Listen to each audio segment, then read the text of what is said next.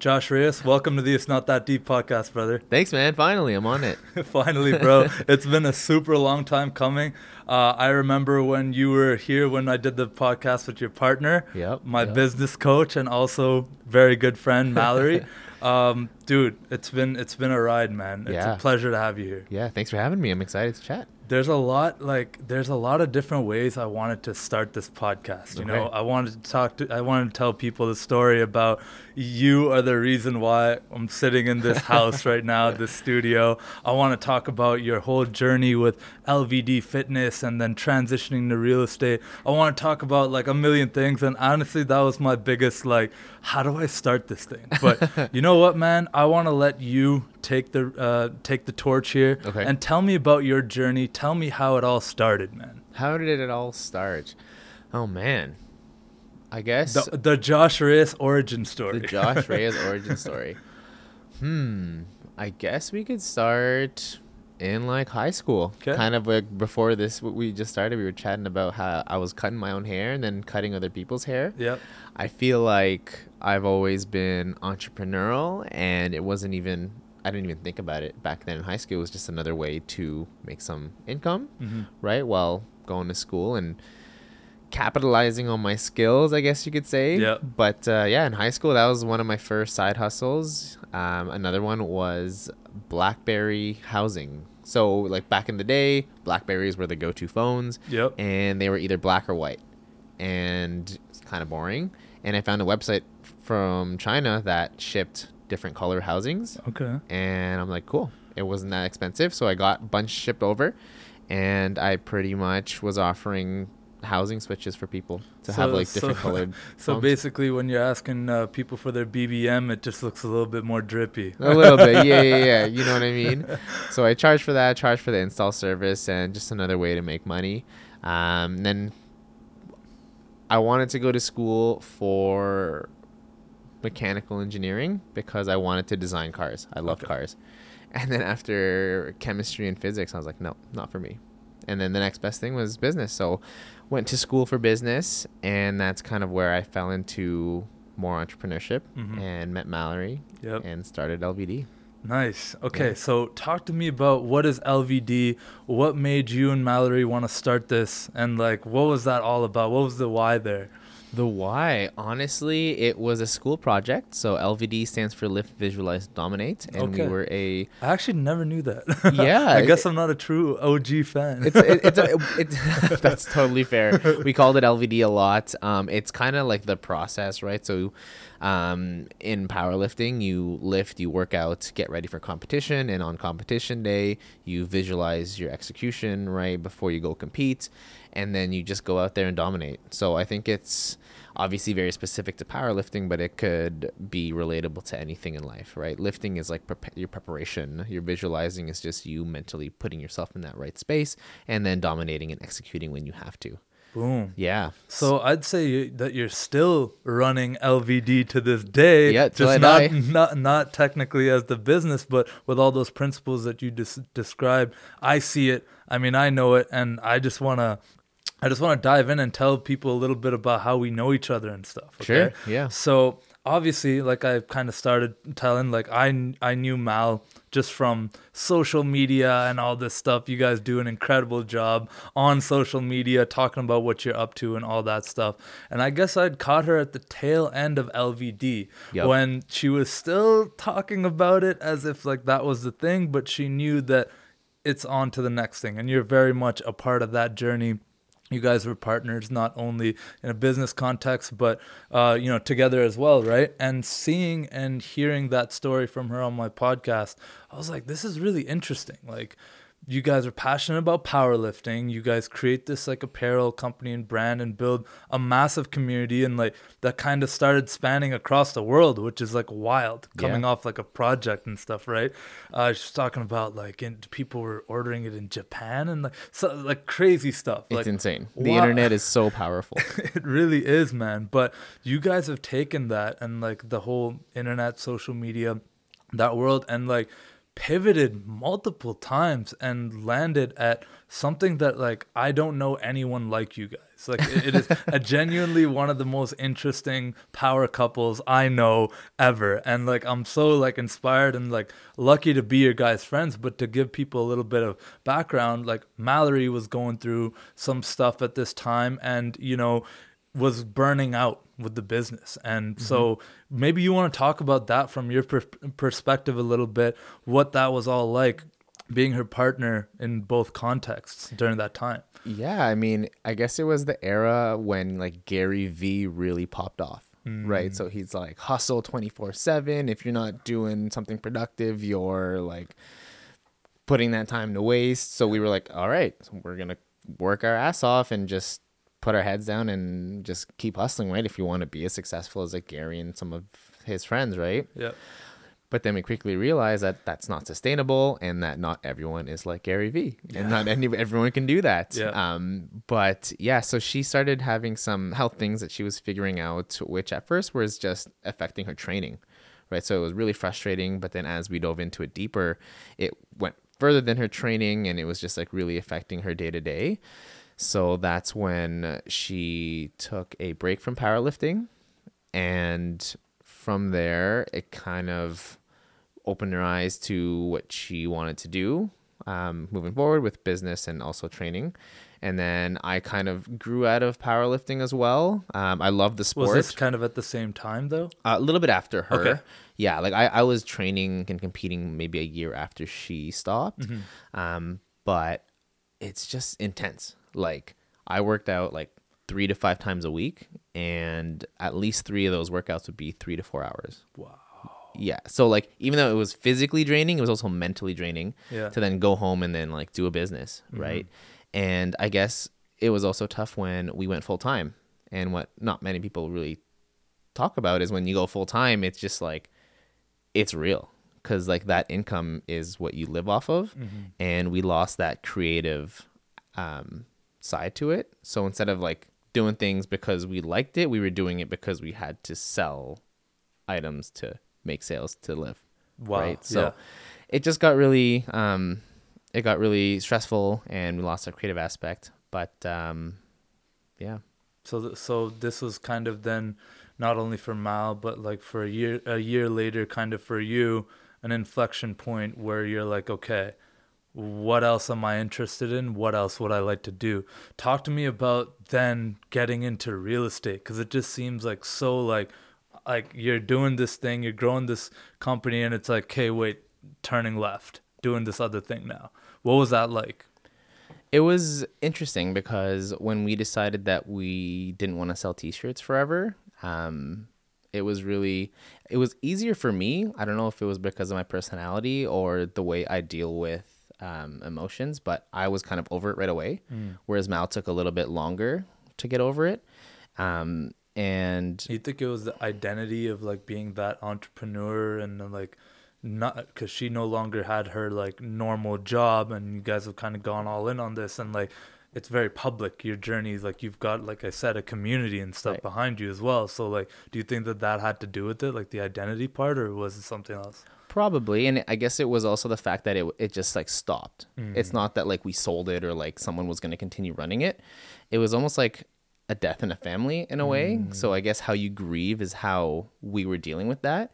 And for me, I kind of just like wanted to move on. I just didn't want to think about it. Because it was your baby. It really was, right? Yeah.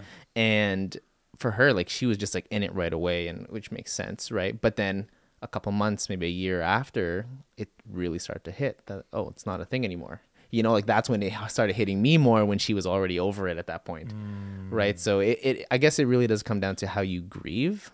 Interesting. Yeah. Interesting. Yeah. And then so how that process went forward with real estate was we sat down and we knew we wanted to be entrepreneurs. It was okay if I had to get a job just to like for the time being, but pay your bills. Yeah, exactly. So I looked at my skill set and what I wanted in life and what I wanted to build in business, and everything just like kind of geared towards real estate. And it's funny because you have the book there, Rich Dad Poor Dad, and our mentor recommended that book to us, and I read it, and it was the first book I finished that wasn't for school ever. Like I don't read, Yeah. right? And now I love reading, Yeah. right? So that book changed my life. Talked about real estate a lot, so that kind of got me interested in real estate. So I when feel like it's a required reading. right, yeah, Like- like it should be an English class in high school. Yeah. Yep. That's really interesting, man. That Yep. like, you guys have always been. I've always known you guys to be extremely self-aware, and like taking that step back, breathing, realizing what's going on here, but then also taking a realistic accounting of what are my skills, what like value could I bring in what other realm. And so you found real estate, man. You Yeah. started working at Blue Panda Realty here in Ottawa. And what was that journey like, getting your license and everything? Like, were you doing this while keeping another job in the time being? Like, what was that transition to that? Yeah, so that was an interesting period. I think it was, when was that? 2019. So the year 2019 was when we were kind of winding down the apparel side of LVD and starting our next chapter. But we had some media contracts for like nationals and stuff, so we kept those. So LVD continued for that year doing media, but the apparel we just stopped making stuff. And That's we when just, I met you guys. yeah, It was right, like the kinda tail end, right? But we were kind of stuck because we were living off LVD, right? And we didn't have income coming in. So we were actually like, our backs were against the wall. And like, how do we make money? And obviously one option is to get a job, but we were like, hey, what are we good at? Social media marketing. So we went out there and we pitched ourselves to small businesses and got 2 or 3 solid contracts where we would manage and handle some social media accounts. Nice. So we got that, just enough to pay our bills and stay afloat. And once we had that on the wrap, all our extra time would be towards building the next thing. Interesting. Yeah. So in my spare time, I would do my real estate course and my licensing. And Mal at the time didn't really know what she wanted to do yet. I was set real estate and she didn't know. And I told her, take the summer to do nothing and have no expectations. Just do everything. See what you like, right? See what other business models are out there and see what really feels good to you. So that's what she was doing. And I'd say she landed on it. She did. She did. It's like perfect. She's such a people person, right? And she has such a talent of like just listening and knowing what you actually need and cutting through the bullshit. Oh, right. yeah. So yeah, she definitely The no BS business coach. for sure. Right. You know? And from my perspective, for those listening, Mallory was my business coach for about 6 to 8 months. And I still consider her, even though I'm not using her services at this time, I still consider her one of like one of the most influential people I've ever met in my life.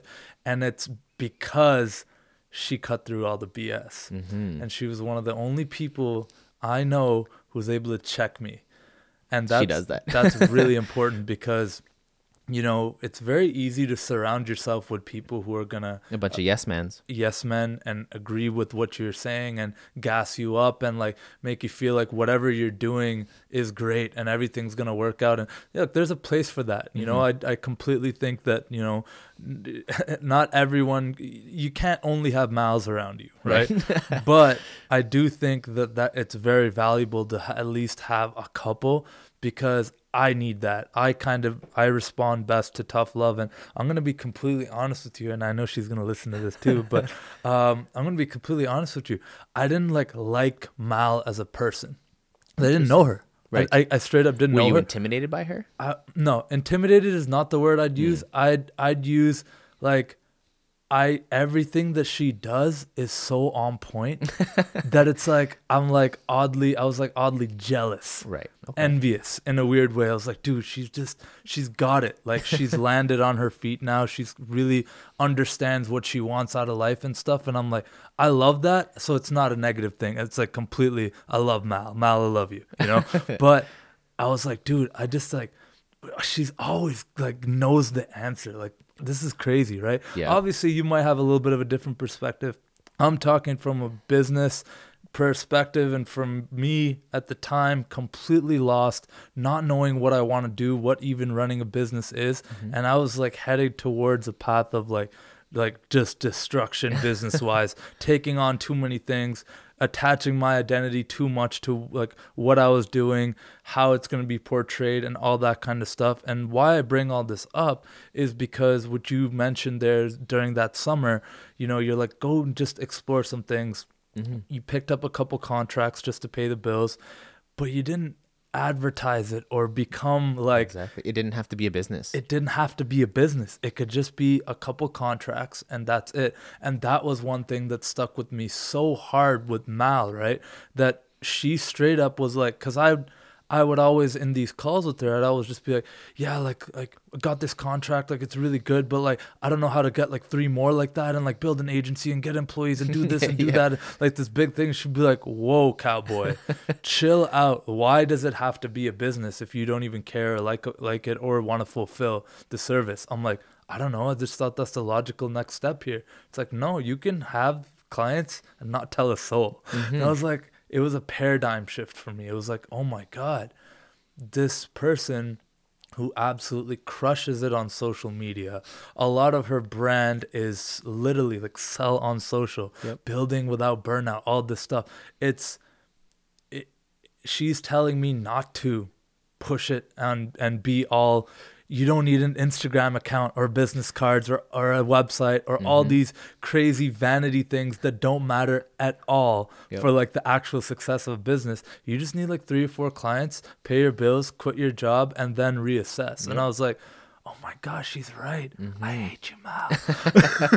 That's what I mean when I say I don't like Mal. It's like she's always right. I love Mal. I don't like her because she's telling me what most people are not willing to say. Right. Everyone's going to tell you like, oh yeah, bro, like you got to just go and like do this. And like Gary Vee said that this. And like, so going back to it. And I just think that it's really important to have that voice of reason. And going back to your story with all that, so you go into the real estate, Mal pivots towards coaching and courses and like just being a business coach and helping other people grow and blow up their businesses.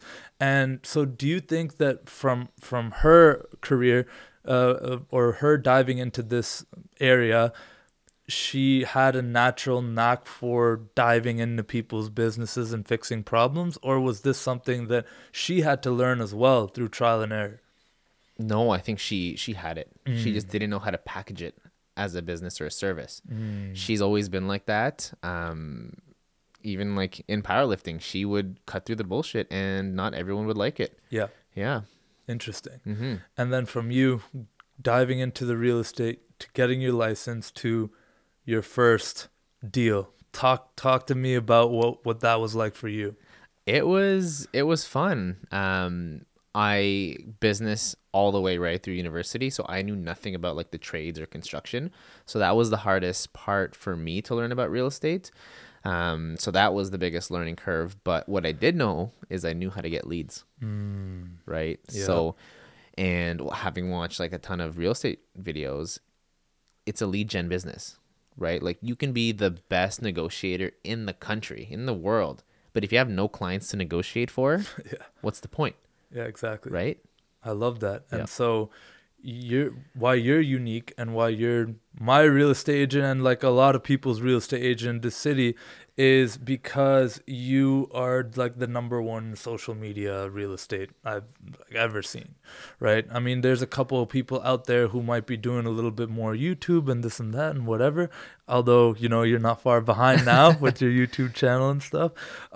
You've said this publicly that you get all of your leads from social media, primarily Instagram, and the rest of it's just word of mouth referrals, correct? Yeah. Talk to me about the power of social media and your business. Well, I learned that power through LVD, right? And the type of sales that I like doing, it's inbound sales. Like I hate it when I don't like cold calling or going out to people. I'd rather just like be a good person. You're into me, you trust me, and then you want to try and do business. That's how I approach it. And it's funny that you mentioned the #1 social media realtor because I didn't even know about that until someone sent me that article and was like, congrats. I was like, what? I opened it. And it's funny. So that morning when I was on Instagram, I saw some agents posting their placings. I'm like, oh, that's cool. Like I didn't apply. Like maybe next year I'll apply. And then I get a text from a colleague, and he's like, "You're number one." I'm like, "That's awesome!" Like what? Yeah, that's cool, man. And since then, I mean, it's one of those things where I didn't want to be the number one social media realtor, but I knew I wanted to leverage social media to do well in real estate because I felt like there was a hole or a gap in how people were doing social media. So it really paid off. And for those listening right now, you gotta go follow my man right now. Go shout out your Instagram real quick. At Josh H. Reyes. Yes, I tried to get Josh Reyes. He wouldn't sell it to me, so I had to add another H there. But I don't even think people care about the username because once they follow you, they're going to realize that you put out some of the most valuable content on there. Mm-hmm. And one thing I find really interesting is that your style of putting stories out and as well as your in-feed posts, I always tune in. Whether I like have time or like I'm not going to your page to creep it, but I definitely, when I see it pop up, when I see you post a story, I want to listen to it. I want to hear what you have to say because you've built this credibility over such a long period of time. And I know I'm not the only one. I know even people listening to this podcast right now are like, yeah, exactly. When you post a story about anything, whether it be money, like just general personal finance, real estate, market updates, selling homes, closing for clients and like really great wins, which we'll definitely get into one of those in a bit. But I just think it comes off so authentic. Is this something that you've always done even through LVD and everything? Or is this something that you realize that like, I got to do this in order to, grow my brand and stuff? No, I never really thought of it like that. It's more so just like putting myself out there and telling people who I am. Yeah. Same with LVD. Like I was a lifter first and then they would find me and then they would find out about LVD. Right. And when I look at my content, actually more than half of it is just personality instead of real estate. It's just showcasing that I'm into like fitness or into dogs, right? And cars. And cars. And family. Yeah. Like one thing I've noticed is that like you have extremely close-knit family ties with all your Filipino brothers and sisters, right? And I love that. I love to see that. I love to see the basketball tournaments to the the big cookouts and the parties that you guys have together. It shows, oh man, he's a human who does real estate. He's not a real estate agent. Exactly. And what I realized is I'm not the real estate agent for everyone, but there's a real estate agent for everyone. Ooh. Okay. And I'm cool with that because I get personalities, right? I'm not going to force myself to be a realtor when we're not a match. If anything, it's going to take 2 or 3 times more of my energy, right? To work with someone who don't click together, And I think that's a big part of my success is just getting people who are like-minded and share the same interests as me.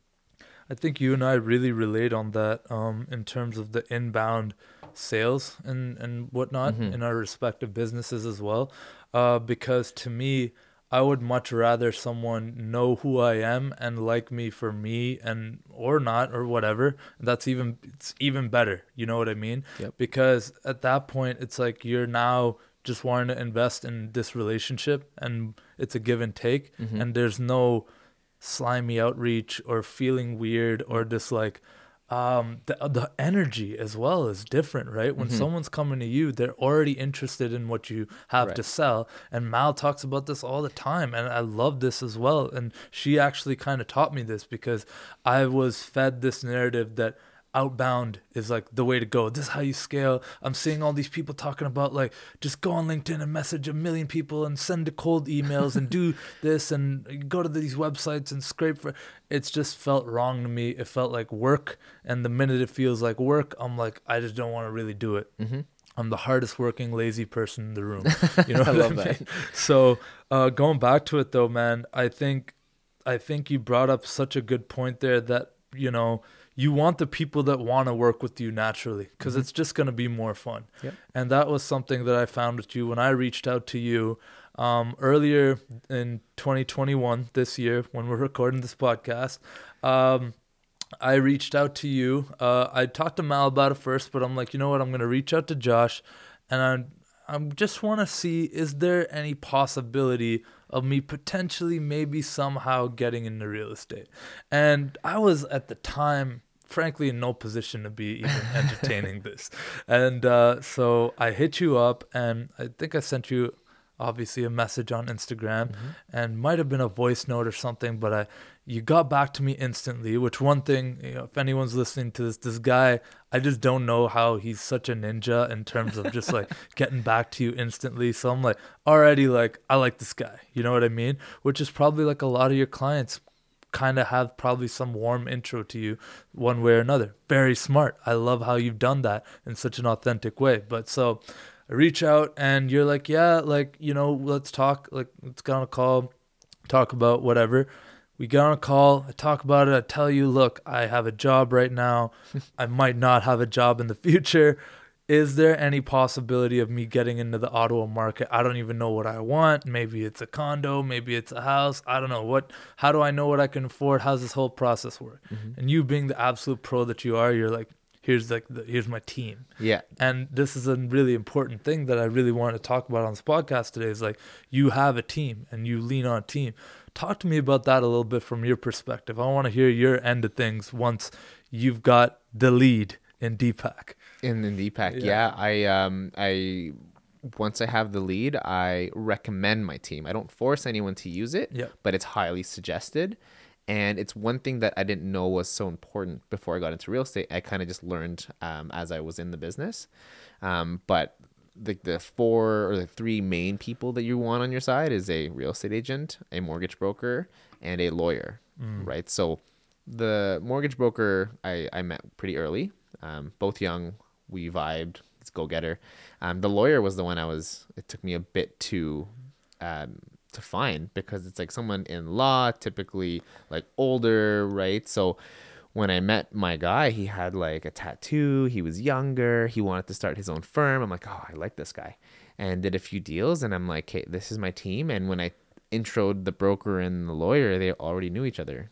So I'm like, hey, let's do this. Nice. And it's one of those things where I have my full trust in them, and they'll get it done, right? And I've had times where I've worked with other people and it almost backfired, or like not backfired, but like a deal maybe dropped because I'm not used to their process, or I assume they did certain things but they didn't. It's not my job, but I still have to like check in on them, right? Making sure everything's going smooth. But and we call ourselves the Dream Team. And I'd say that that you guys live up to that name. For me, the first thing was figuring out how much am I going to be pre-approved for? And obviously that requires working, and I did go ahead and work with the Dream Team, right? And you comfortable with me sharing who that is? Okay, so Matt Matt Hale. Shout out to my guy, mortgage broker. He looked at my situation, crunched the numbers, and gave me a number for what I'd be pre-approved for. Lower than I thought it'd be. So given my situation, I didn't have an insane amount of money saved up. I'd got to buy these expensive podcast mics and whatnot, Invest in yourself. Exactly. So, I didn't have a massive down payment saved up. I wasn't just like, absolutely caking it, waiting to spend money or anything. It came down to, okay, I have a job right now. I will not have a job very soon. I want to take advantage of this and leverage my current income to get some kind of asset. And brown people have always, brown people, parents and immigrants and stuff have always pushed towards real estate. So this was a decision with my parents as well. And I'm like, you know what? I just want to see my options. I don't have to do anything. I could use your guys' services to figure out if this is in any way realistic, assess it and go from there. And I love that. I think everyone should at least have options. And full transparency, I had tried working with you, I guess 8 to 10 months before, maybe even a year before that, just looking at a couple places, and I was absolutely not even in a position back then to even get to that step, but it was a humbling experience. And I guess it was always something in the back of my head. I'm like, you know what? When I am in a bit of a better position, I am going to explore this because I do want to get into the real estate market. Right. So what happened there is basically, you like this process is, you find out what exactly I'm kind of looking for, what my pre-approval is for, and you start sending me properties to my email, and I'm looking at these every day. And honestly, I was not too serious about it. I was looking at some of these, I'm like, man, like, forget it. Like, Yeah. look at the condo fee on this one. This one's like out of reach. This one I really want, but I can't afford that. This one's like outside of the city. Like, I just wanted a lot of things, and I learned a lot during this process and talking to you. And you've always been open and honest, and like been very forthright about every property that I wanted to look at. We'd go look at it. So there's one situation where I was like, you know what, this spot makes sense. Let's go for it. Let's do it. And this was the first time that I learned about like multiple offers. Oh And my god, I remember that place, Winter Lane. yeah. Yeah. No, there was one even before that. The one like near Carlton. Oh man, that one was like offers same day we saw it. Then like in the parking lot, had to draft it. Oh yeah. Yeah, it was so quick. It was wild, and I had never like. I was like, this is moving quick. Like, Yeah, yeah. even for me, I'm like, this is a little bit crazy. But we put an offer in and was beat by like an insane margin. Obviously, we don't need to get into exact numbers or anything, but I It was did. laughable almost. It was like, oh man, like I'm not even in like the top 10 contention on the spot. But that's the reason I was looking at it. I'm like, this is good for investment sake, because it's like a 4-bedroom near Carleton University. It's gonna be rented. Like I was like, I'm no real estate expert, but like this is kind of a no-brainer. Right. And that's why it went so crazy. Yeah, So but here's the thing though, so we did like 3 offers, right? The third one is the one we got, but each one we were more and more prepared. absolutely. That first one came out of nowhere, so Yeah. like I didn't really have time to prepare and all that. It was just like go. Yep. The second one, we had a little bit more time prepared, and we were in a better position that time, right? We knew kind of what it could go for, and we were close. And the third one, it was a Hail Mary. Like that one was, and it was the letter. Remember? Yeah. Oh Right? yeah. Yeah, it came down to the letter. So Yeah. it just goes to show, like, you have to be prepared and do your work in advance so that when the opportunity comes, you're ready. So I'll dive into the letter a bit for anyone listening or watching right now. So the letter, You probably thought it was silly. at the time, I'm like, what? You want me to go and type up a personal letter to whoever this owner may be, telling them my situation, who I am, and why it would be great for me to get this property. Right. You tell me that, and I'm like, okay, I guess. Go type it up, send it to you. Like, thanks, we're good. This is perfect. Yeah. I'm like, all right, man, whatever you say. Like, you're the guy. Apparently, you know what you're talking about. At the time, I'm like, Josh has got some tricks up his sleeve. I'm going to trust the guy. This is why I'm not doing this without a real estate agent. I need someone who's going to, like, go to bat for me. And you did. And so I was like, okay, cool, whatever. Didn't work out the first time. The second time, I actually wasn't that thrilled about the place. But then this third time, and by the way, this all happened in like the span of 2 weeks, starting to look, Yep. right? So this third one, I guess, basically what happened is there was this one spot that I was looking at the night before. And, it's in the listings, and I'm taking a look at the photos, and I'm like, this is really nice. And at this point, I had gotten a bit of an idea of what the market's saying, and things are hot. Things are gone quickly before even it goes like to like market. I don't know what you guys call that, bully offer or whatever, but I'm just sitting there like, man, this is intense. I'm not even sure if I want all this smoke. Like, but the competitive nature in me is like kind of got alerted, and I'm just like, nah, man, like, let's see. Like, Yep. and so I messaged you. I think I messaged you that morning. The morning that this place is gonna be taking offers. Was it? Yeah, it was that morning. And I'm like, dude, I want to see this place. Like, I legitimately want to see this place. And you're out in Barrhaven. This is like, maybe I messaged you at like 8 a.m. and you're like, dude, not gonna work. There's tenants in the house. We're not gonna be able to like see it today. And I'm like, bro, like, we gotta see it today. Yeah. Like, I wanna check this place out. And you're like, all right, bet, I'll make it happen. And which is like, dude, like, man, Yeah, I got you. that's the guy right there, And I'm like, okay, how do we see this place? You message me, you're like, okay, we got 15 minutes. I Yeah, got it. right. I got us 15 minutes. You got to be there at this time sharp. So how that happens is, so when it's tenanted, you need 24-hour notice, right? Unless tenants are cool with it. Yep. Which I get. But so we piggybacked on like someone's showing that was already there. That's why we only had like a limited time. Exactly. So they were done early. Like, okay, like let's. Can we just? Yeah. Yes. And so I called my mom up, and because like I'm like I want to go check this out with my mom, and my mom, she's like, I already looked at that place last night. There's not a chance we get it. It's too nice. I'm like, okay. Well, what's the harm in checking? Josh is coming. Like, let's just do it anyways. So, all right, pick her up. We go, come into the place. First thing I see, it's like right beside my old high school. I'm like, okay, I know this community. It's like really chill, really calm. Yep. Families would love it. Second thing I see, I'm like, okay, it's a corner house. And like a lot of the other places that I was seeing are not that, and also they don't have a garage. That I was like, I don't know if you remember, I was like obsessing over that. I'm like, dude, we live in Canada. A garage is not going to get any less valuable over time. We have winter here. And so I go and I check this place out.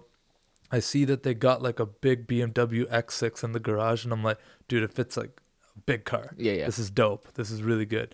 And I'm looking around the house. I'm like, the layout's a little weird, but I like it. I really like it. The kitchen is like 5-star.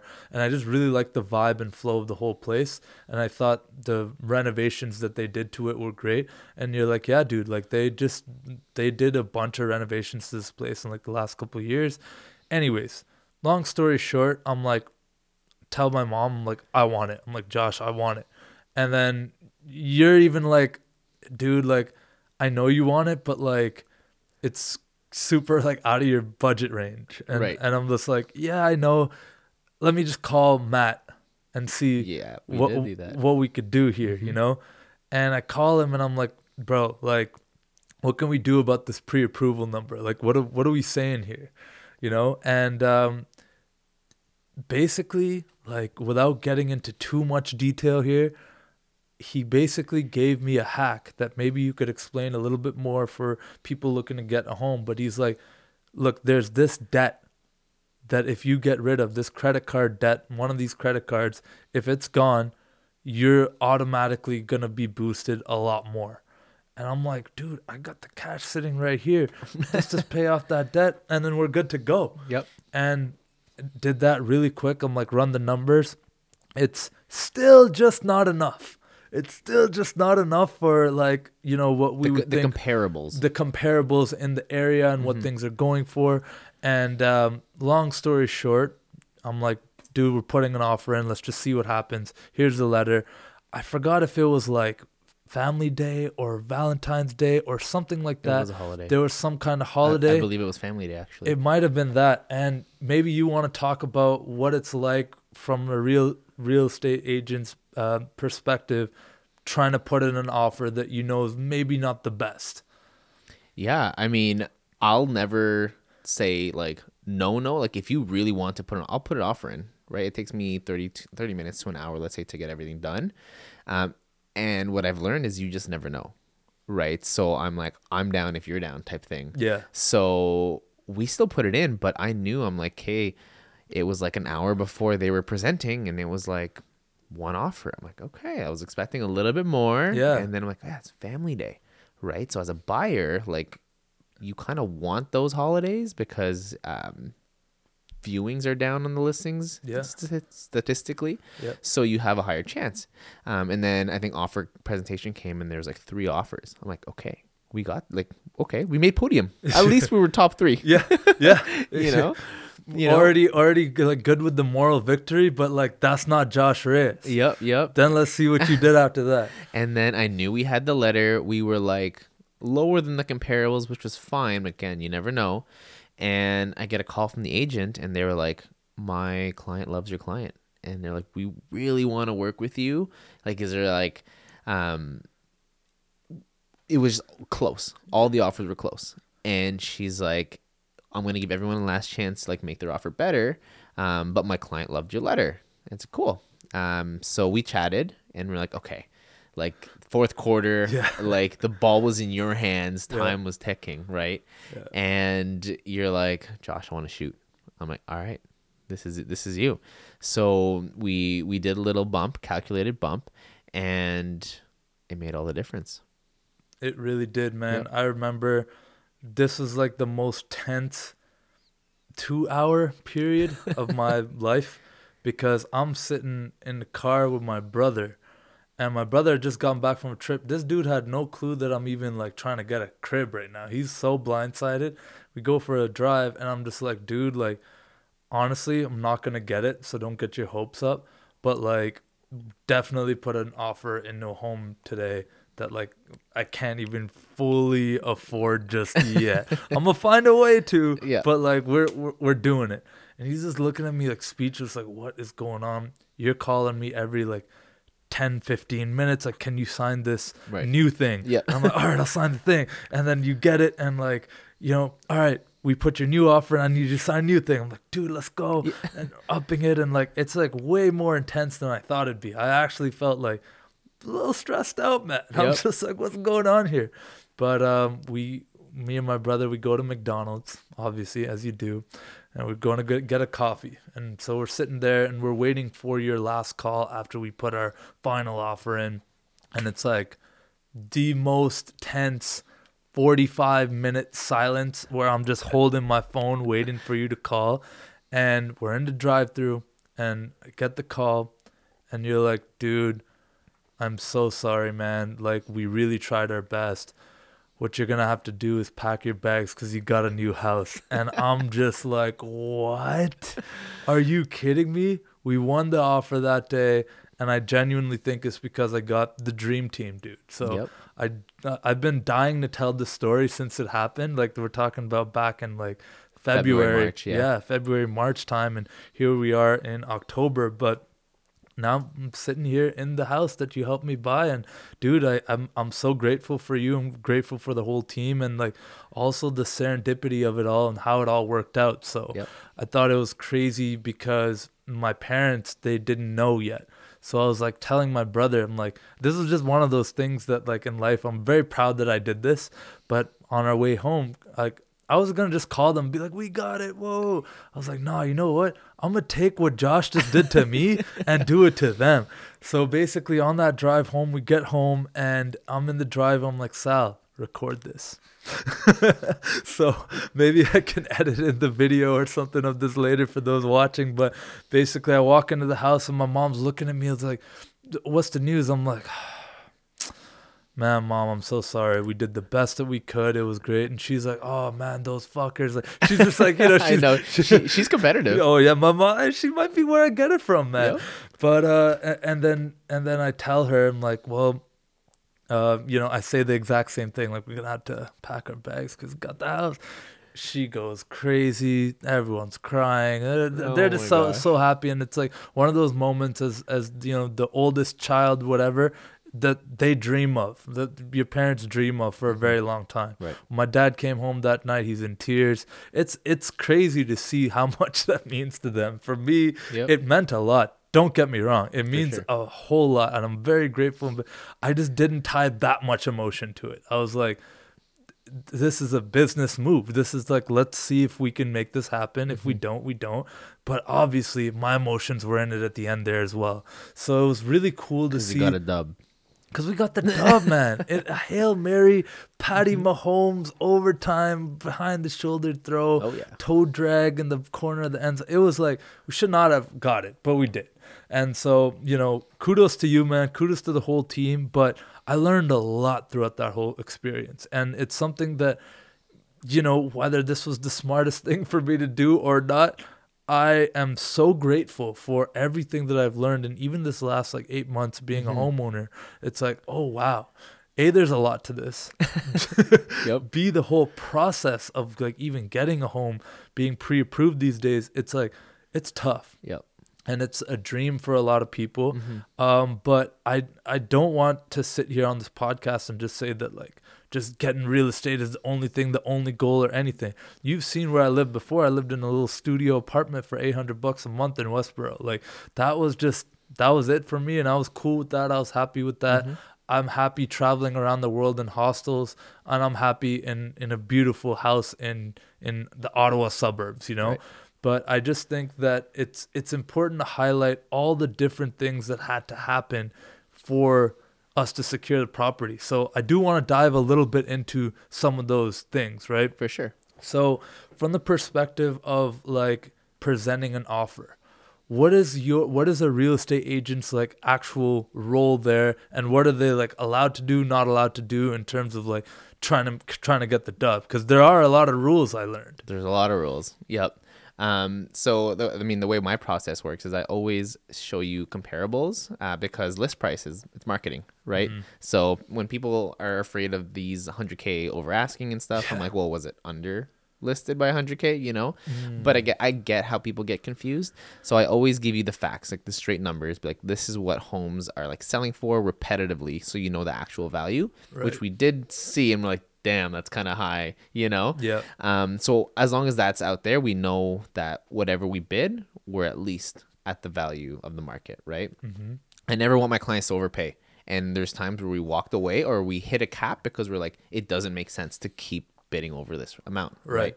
And that's the ethical role as well of a real estate agent is like, you're not just looking to maximize the sale, even though that helps your pockets, you know, technically speaking, right? For sure. It's actually acting in the best faith, good faith of your client. And right. Yeah.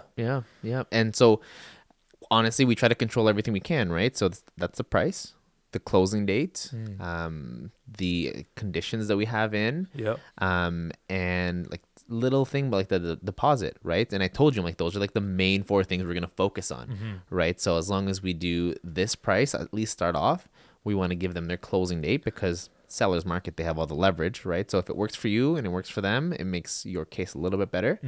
And then the conditions, we had the dream team on point, so we were very comfortable with that. Absolutely. And I believe Alex reviewed the status too, so he actually like looked into it beforehand to make sure everything was good. And then we had everything. We had our best foot forward from the beginning with the letter and our offer and all the numbers. And from there, I try to create a relationship with the agent if I haven't already worked with them. Like, hey, my name's Josh, Blue Panda agent, representing my client Deepak, and I give a little backstory, right, just in case they don't see the letter. I actually hide it in the offer so they can't see it. Before, I used to send like 2 attachments. And I've heard of some agents possibly, or like it could be a simple mistake of just not seeing the letter or presenting the letter. But when I throw it randomly in the offer, you have to see it, right? So that I make sure you see it. Smooth. I like that. I didn't know that. And yeah, it's just communication. I think that's what's key. Well, also speed. I think that's one thing that, you know, sets you apart as well, is like all the electronic documents are sent to me instantly. They're signed instantly, all electronically, especially during COVID. You know, I bought this house at the height of COVID when you got to wear a mask and there's restrictions to like even what you can view, how long you can view, who can come in and view with you. I just learned a whole bunch. And another big lesson that I learned is even once you've got the like, yes, job's not done. Oh, no. The job's just getting started. And now, but you have the dream team, right? To like guide you through that whole process. I was confident we were going to close for sure. Absolutely. I wasn't. I was freaking out. I was like, hey, we got this now. And it's like, okay, now what? And it's like a million documents, a million proof that you are who you say you are, and you're making as much as you say you're making, and these are your assets, and this is your debt, and this is, you know, a million things. You know, I think I might have scanned my ID like 20 times during this process to just make sure that whoever needs it gets it. Financial statements, going back 90 days, sending these accounts, making sure you had the funds, making sure everything's above board, everything's legit. And it's like all like learning experiences, stuff that if I'm going to buy my second property, I'm going to have all ready to go. Right. I'm going to have it all in a document ready to go. And like whatever you need, I'll have it. Right. This time, my first time, home buying experience, I was hella frustrated by all that stuff. I'm like, don't you know who I am by now? Like, it Right. should all just be good. Don't you have it in the system somewhere? I've sent this 6 times. Then I got to send it to the lawyer. Then I got to this void check and this. It's Yeah. like, oh my God, there's And so much and to add it. the seller's market to that, where quicker closings, right? Because normally, let's say you have 90 to 120 days in a more balanced market, more chill, but like we're seeing like 30-day close. Add to the fact Right. that I moved up our closing date because Because you needed to move, you were traveling. I was traveling. I was leaving the country right after buying the crib. It worked out perfectly. It kind of did, but I really put the pressure on you. I'm like, look, Josh's gonna hate me, but like I'm gonna push for this. Yep. I really would like to request to move it up like by 2 weeks or something wild. And you're like, dude, it's already sketchy how quickly we gotta close this. Like, Yeah. trust me, in my experience, like it would not be good. I'm like, make it happen, bro. Yep. I love you.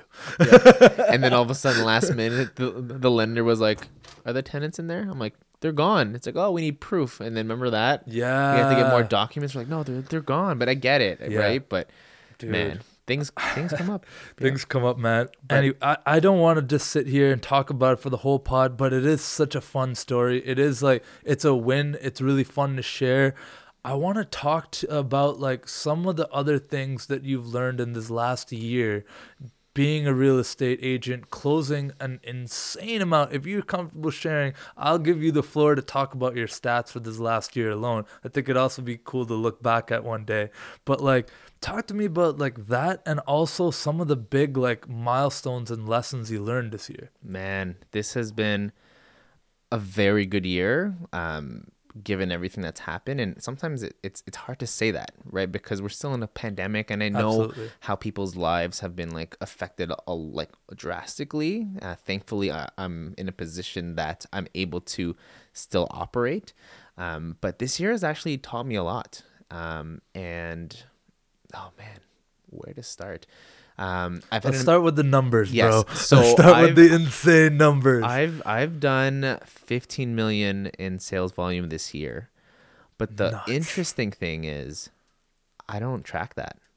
That's not your No. your success metric. Everyone needs money to live. So I need to like I know my expenses, and I'm pretty good with money. I'm not like bougie or like I need to spend because I have money, right? So after I got to like a comfortable living, I'm just like, I don't care. It's not Okay. about the money. It's about like happy clients, right? And it was in end of August. I'm like, how much have I done this year? I was just curious, right? So I added the math, and then I came up with that number. But for me, it really wasn't about the number. It was about client success. But real estate made me realize that like valuing time a lot and slowing down. So I was like, go, get all this business. But I realized that like, it doesn't matter how much money you make. If you don't have time for yourself or to enjoy it, it doesn't matter. Yeah. And that's kind of what I'm struggling with right now. Like I'm taking my foot off the gas a little bit. Like I'm servicing everyone that I currently have to the best of my ability still, Yeah. but I'm not actively trying to grow and get bigger because I could just see where I'm going to end up. And I'm like, I'm not going to like that. Well, coming back to, your and Mal's experience up to this point, you kind of seeing some of the warning signs that Yep. this could lead to burnout. Yep. And Exactly. that would be the opposite of what you want, which is success for your clients, because you just can't, like, if you're not able to do that, like, it's I always say, like, it's important to take care of yourself first before you can take care of anyone. And that Right. sounds selfish, but I think it's actually selfless. I think it's really important that, like, again, you guys are just so self-aware. I love it, man. You're kind of recognizing that. And I've seen you guys as well, like, go out to the cottage and go and unplug sometimes and intentionally just take family time, or like playing with the dog. Shout out to Luna, right? Yep. Yeah, like doing things outside of work as well. But I simply don't comprehend how you do it, because just like having worked with you in that context as well, and then also seeing all the stuff you're doing on social media, the YouTube channel that you guys just started, you guys just moved as well that was big. into a new place Yep. in the middle of all of this as well. Yep. I just and all that, you're doing all that and still responding to texts instantly. You're helping your clients. I know it's not just me. You're dealing with a whole roster of people, putting out a million fires, doing a bunch of things all at once. How do you do that without, like, I mean, I know you got your team, but they're different roles and different players completely, right? How do you not have your own team within your own business, kind of? I probably should. Yeah. I mean, we're looking into that. Mal has a few virtual assistants helping her, and we were like, maybe we can get someone full time for the both of us. Kind of split them half and half. Okay. But it is a lot to like manage everything. And last year, around this time, I kind of dropped the ball. I was like comfortable, like I had an email come in. It was like Friday night, or it was on the weekend, and I'm like, I'll respond to it like tomorrow, like the normal person, right? And then I'm off the clock now. I need to relax a little bit, like unwind. I made a few sales. I'm okay. Yeah. And so I didn't answer. I should have at least acknowledged it, right? But I didn't answer. They ended up going with someone else. Oh, wow. Right? And I was like, damn, like I dropped the ball. And I would have loved to have worked for that one. And they were a family friend, and they really wanted me to work with them, but their partner, who didn't know me, wanted to try someone else. And they were trying to give me all the opportunities I could. Right. And I dropped the ball. And ever since then, I was like, never again. And I'm like, every client needs to feel like they're my only client. Yeah, that's how I felt, man. I was like, I don't know how this dude just dropped everything, drove from Barhaven to Orleans, which is like a 40-minute drive, if not more. And then with traffic on that, and on time, ready to go, clean fade, ready to, like, just absolutely professional, and like showed up. And I was just like, dude, like, I'm happy that you're doing this for me, obviously, but it's like, how? I just don't get it. Yep. So I'd like strongly recommend, man, for your own sake, if you want to keep doing this, you gotta like at least admin stuff. I know, Like, for sure. That should not be you, my guy. And in the beginning, it's a good model to go off of. But once you like multiply that by like 10 clients, not sustainable. No. And then now you set the bar that you're always gonna respond 24/7. You're always on, which is great, and like it's good for clients. But sometimes they take advantage of that. Yeah. Not to say that my clients are taking advantage of me. It's just No, I but now feel like I should. It's an expectation at that point. It's like, yo, like he's been. It would be out of character for you to just all of a sudden be like, dude, let me chill on my Friday evening. Bro. Yeah. Like, but it's hard because it's real estate, as you know. It's so timely. yeah, it is. I'm like, I know how important this is to you, and I'm like, I have to respond to this. I have to act on this because you just never know. Interesting. And recently I had a client. She emailed me, I think it was like Friday night or like Saturday morning. And the subject was, this email's for Monday. Oh, like she nice. really did. She's like, it's not urgent. It was a question, but she's like, I don't want you to be working on the weekend. Yeah. And I respected that. I'm like, That's oh, that's cool. kind of nice. I felt Dude, relieved I think I'm gonna a bit. steal that. I still responded though. Oh. yeah, because I respected the fact that she's like, you could wait till Monday. Yeah. I was okay with responding, so. Dude. Yep. I love it, man. Let's switch gears a little bit because we are like, just like I didn't want to happen. I haven't even scratched the surface of all the stuff I want to talk to you about, man. I think we might have to do a part 2 or 3 or 4 or 5. But one thing that I want to talk to you about is this new venture that you and Mal have started, which is your YouTube channel. Yep. Now, you had this passion for personal finance that I've seen shine through all of your content, and it fits so authentically with your brand and you guys, everything that you do, because not only is real estate like deeply, deeply tied to your finances and especially your personal finances, but also what Mal's doing on her end with the business coaching and whatnot. A big unspoken thing in the business community is managing your personal finances.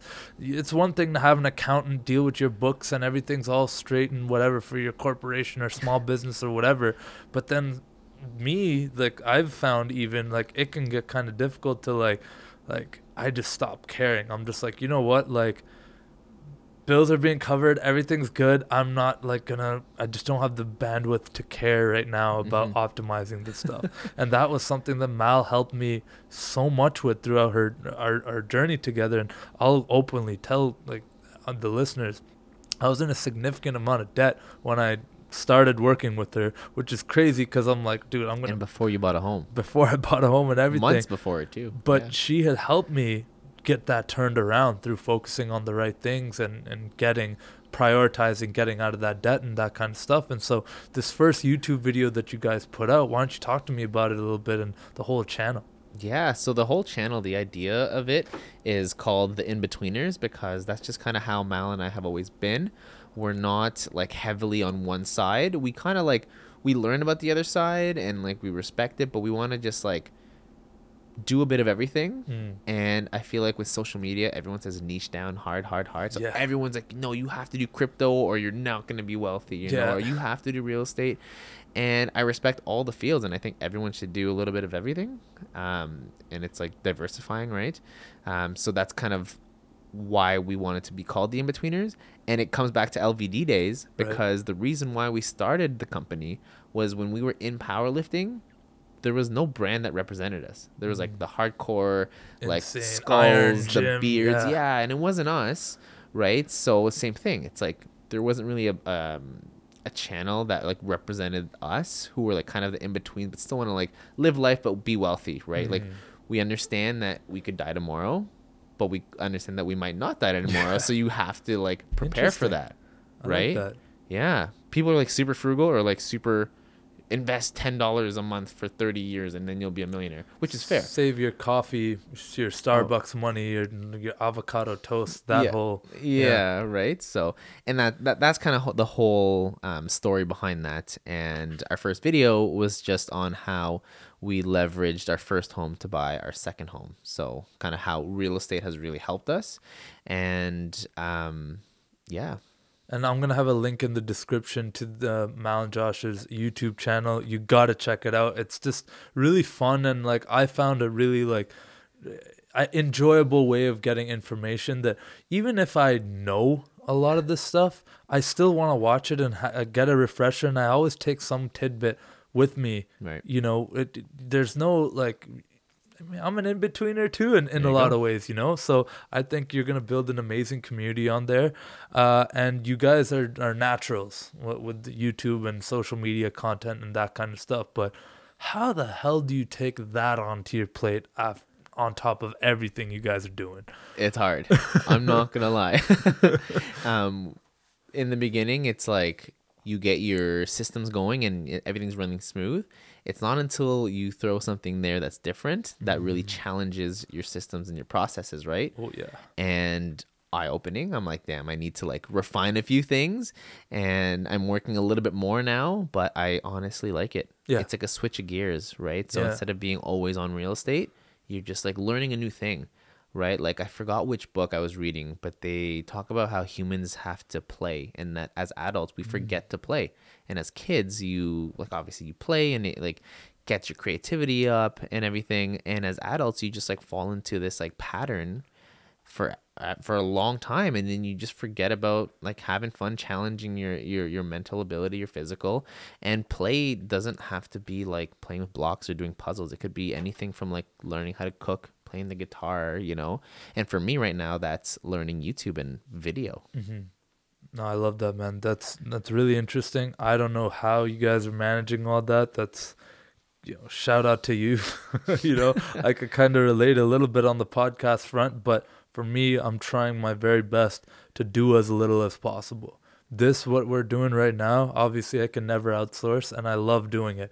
I only want to do what I love doing and what I bring the most value to. That's fair. So, you know, I really do want to get kind of surgical on what you were talking about in the next 5 to 6 months, which is the systems and making things a little bit more automatic. And that means taking things off my plate. One thing that I really love about you guys, and I know we're running out of time here, but I really, really like that it doesn't matter what you're doing in the current time, and that doesn't define who you guys are. It's always the common denominator is who you are, right? And so I'll put it out here right now. I don't think you're going to do real estate forever. I just don't think that that's going to happen. I don't think so either. I think you're going to move. It could, but I don't think so. It absolutely could. But I just knowing you guys and how self-aware you are at when you fall out of love with something. And I hope I'm not overstepping here. That's all good. But like, I think one day is gonna come when you're like, you know what, I want to scratch this itch. And that's what I love about you guys, and that's what I think comes through in what you're saying about play. You guys are playing the game of life a little bit better than a lot of people, because you're keeping that, yo, well, how am I feeling about this right now? And am I getting lost in the sauce here? And am I just chasing some metric or something that I don't truly care about? So how do you feel about that? I agree. And am I trying to scratch an itch now? Possibly. You know, like, again, coming back to what I learned this year, it's that everyone wants to make a lot of money, right? And once I made good money, it's still like, again, it just comes back to like wanting balance and wanting to live a life that you love. Yeah. And it's funny you mention that, because when we started LVD, I was like, this is my business till I die. I don't care what anyone says. This is it, right? I'm gonna make it work no matter what. And then Mal was kind of classic Mal. She's like kind of in that mindset. She's like, well, this is kind of like what I'm doing now, but I'm not attached to it. Right. Why would you be attached to something at like 23, 21 when you don't know who you're gonna be when you're 40? And I'm like, oh, that's so true. And she's just kind of like the go with the flow type person. Right. And I kind of realized that too. I'm like, okay, I'm in real estate now. Will I be in it forever? I don't know. Right. You know, and I'll be totally honest. If I find another passion next year and I run with it full time, I'll do that. Yeah. You know, so it's just all about like enjoying your life, to be honest. I love that, man. And you're someone who, despite how hard you work, despite how much like grind you put in, and honestly, like genuinely, like just one of the most like even keel people that I know. I don't think I've ever seen you like, or heard of you losing your temper or anything. You just seem very like level headed with how you do everything, extremely professional and everything. But just how that's 7 years of coaching from Mal. yeah, We've been seriously. together for 6 and a bit, you know, like I've learned a lot from her. Absolutely. sure. Yeah. I mean, if I've been able to achieve so much in like 6 or 7 months with her, I can't imagine that amount of time. It's incredible. But one thing like that, you know, you made me think about there is like, that's what I love about this, what we're doing right now is like, sure, there's going to be a timestamp on when it's released and whatever, and, you know, we'll promote it and all that jazz. But when I look back at it, I'm going to be like, oh, cool. That's what we were interested in at that time. Period in our lives. Yep. But on episode 285, when we do like our 4th episode together, and you're building muscle cars and like I love it. and like just getting into like CrossFit or like American Ninja Warrior or whatever you're on at that point, I just can't wait to look back and reflect and like, cool, this is what we were doing then that built us into the people we are today. Yep, exactly. And that's my fun. That's my play. I like documenting it. This is it. Yep. Yep. Dude, I could just sit here and chat with you for like 5 or 6 more hours, but I just want to kind of end the podcast on this one real question here. Okay. What kind of legacy does Josh Reyes want to leave behind? Great question. So before, it was more about me and how I wanted to be like a certain person, or like leave like these businesses and all this money for like my family and stuff. Yeah. Early on. And then now, like, again, being more self-aware and getting older and being more in business, I'm just realizing now what my legacy is to make sure my team eats. Ooh. You know? Yeah. Like, thinking about it, I just want, it might be selfish, but I just want myself, my family, and my friends to do well. You know, like, I dream of having a business that I employ all my homies, all my friends, you know? I've been thinking about this you know, a bit lately. They're set, I'm set, you know, they're living life, they're investing, we're all like growing together. Yeah. That's my legacy. I want the people around me to do well. Yes. You know, I don't care about like if my name is a #1 best-selling author, whatever it is. I don't care about that. As long as the people that's around me are happy, that's it. Dude, I can't think of a better way to end this podcast here, brother. I appreciate you coming on. Where can people find you, your YouTube channel, everything that you're about? Shout out yourself. Big Instagram guy, so Josh H Reyes, Reyes. You'll find everything through there. The In-Betweeners is our YouTube channel. You can't really search it right now because we haven't had enough subscribers to change our name, and there's a UK TV show, Okay. so that's what's gonna pop up. But go to my YouTube and you'll find everything through there. Or just click Sorry, the my link Instagram. in the description here. I'll try to make it easy for people as well. Go subscribe. It's fire content. Thank you so much for joining me today, brother. I appreciate you. I'm glad to call you a friend, a brother, a homie. Appreciate you, man. Thanks for having me, man. It was fun. Thanks a lot.